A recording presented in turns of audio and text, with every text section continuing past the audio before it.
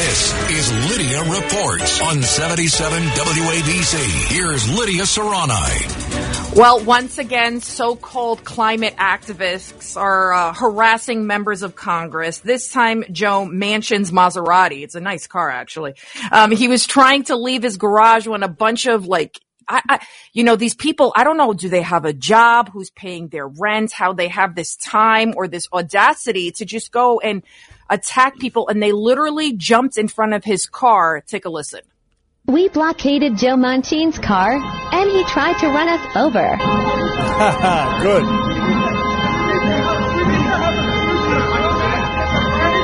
You shouldn't have blocked his car. That's climate change, Bill! And he's trying to get out their security. Slowly pressing into our peaceful protesters. Joe Manchin's car slowly pressing into our peaceful protesters. He pressed his car that they jumped in front of.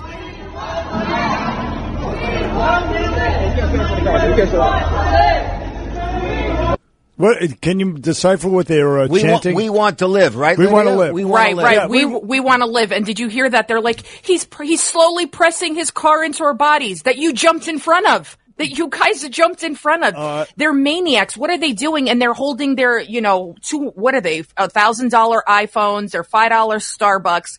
Right. And the hypocrisy. They don't even know what they're doing. This is a multi-trillion dollar bill that with a bunch of freebies in it. They want free stuff. You know what? Get a job. I wish he had run some of them over. I really do. Ron DeSantis down in Florida. Well, let's not run anybody over. But I know. You know what? I know what you're driving Ron DeSantis down in Florida. He proposed it. I don't know if it passed a law that would allow people to run over people, demonstrators like them who block their right of way in a car. If you sit down in front of a car during a riot or something like that, and you run somebody over, you're stuck and you run them over, you're not on the hook legally. You're off the hook. You did the right thing. You were scared and you had to get the hell out, and it was okay. He actually proposed that, Ron DeSantis down in Florida. And I think that's a great law that should be passed in all 50 states. Well, it is scary. I mean, you can be in a car and they start rocking your car. What do you want to do? You want to get the hell out of there, right? Right. It is. It's very scary. You don't know what they're going to do because, you could end up like, remember that guy out in L.A.? What the hell was his name during the Rodney King riots? The guy, the truck driver? The truck driver. They dragged him out. Whatever his name was, they pummeled him. So you could, potentially, that could be you. So that's why you should have the right to run them over if they surround your car like that, all angry and screaming and banging on your windows and whatnot. Reginald Denny. Reginald Denny. Very good. No, that was from Justin Ellick. Thank you. Right. Thank you, Justin. All right, Justin. And the his Senate colleague, Kirsten Sinema of Arizona, she's also been a target. Remember what happened to her when she went into the bathroom? Justin, do you have that clip? Will you support the Build Back Better plan so that we can have justice and solutions that we need for immigration, labor, climate change? Pass the bill! Build Back Better! Pass the bill! Build Back Better! Pass the bill! This was in a bathroom? Yes, at Arizona State University. Yeah. She was in the bathroom, Lydia? Yes, she's in the bathroom. Could you imagine if these were Trump supporters? That's what I want to say. Could you imagine if the shoe was on the other foot? This would be on every TV station everywhere. Just like the story yesterday about the Russian analyst who was arrested. He was working with the Clinton campaign on the whole Russia hoax. We talked about it on John Catsimatidis' Cats at Night at 5:00. It was one of our lead stories. And yet on all the major TV stations, nobody's covering it. And that's what's crazy, because when the media lies, democracy dies.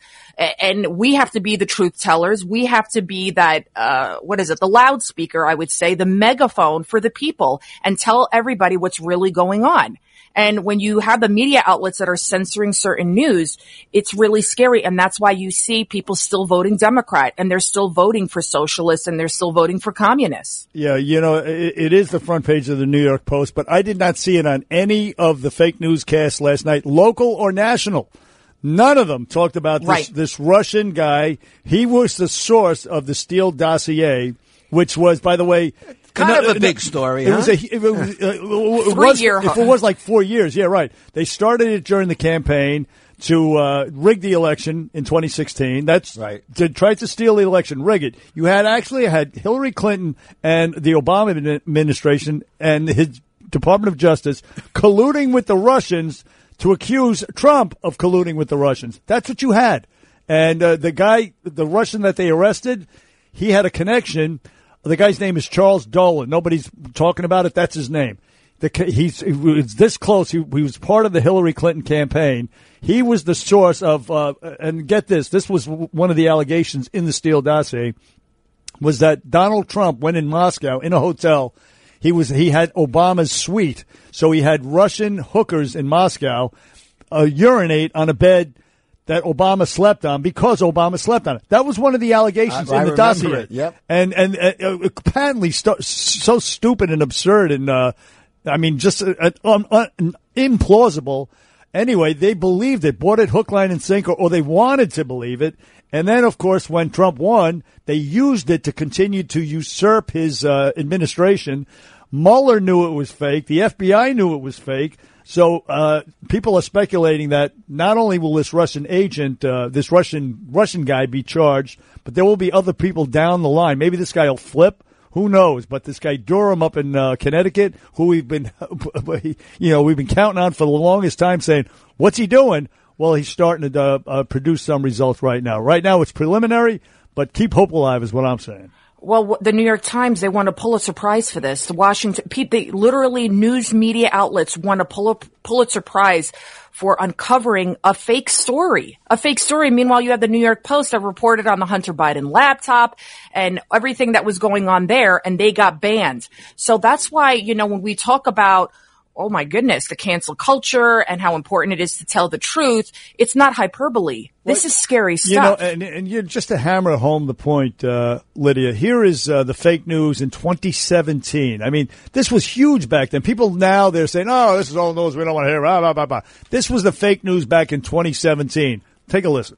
The allegations in this Christopher Steele dossier, and you went through the timeline very well a few moments ago, are stunning. There are actually substantial portions of what was in the Steele dossier, which was a raw intelligence document, that have indeed checked out. Based on our own reporting and word from numerous official sources, the dossier, in fact, is far from bogus. I think we're going to actually have to stop calling it the infamous dossier. Mm-hmm. Increasingly, it's the accurate dossier. And, of course, again, that was fake. The FBI knew it. Mueller knew it. These news people probably knew it as well. But they used it to put this cloud over poor Donald Trump's administration. The guy was just trying to help out the country. All right, he sent some mean tweets. Okay, ooh, ouch, I'm offended by it. He was doing the right thing, and he was totally screwed by these people, by everybody. They rigged the 2016 election. He still won. They tried to rig the 2020 election with that and many other things. And, in the latter case, they succeeded. Crazy. How many millions and millions and millions of dollars were also spent of taxpayer dollars on an investigation that should have never had to start in the first place? It's really scary when we think about everything that went on. And I think because I was a member of the media, I was on that side for 20 years, and to see what's happened now, that it's become the right arm of this kind of, almost like a regime, a dictatorship, and it's a propaganda machine. It's really scary, and we need to hold the media accountable. They need to rescind those Pulitzer Prizes, and we need to, press them to tell the truth. Well, we've been talking about that all morning, Lydia. The media to me is more guilty than anybody else. Well, right. They perpetuated that particular lie right there. They colluded with the FBI, with the Hillary campaign, all that stuff, and they worked together, the media and big tech, to block the truth about Hunter Biden's laptop, the laptop from hell, and the Biden corruption. So you combine the two of these things, and you tell me the election wasn't rigged in 2020 before Election Day? I'm sorry, it was.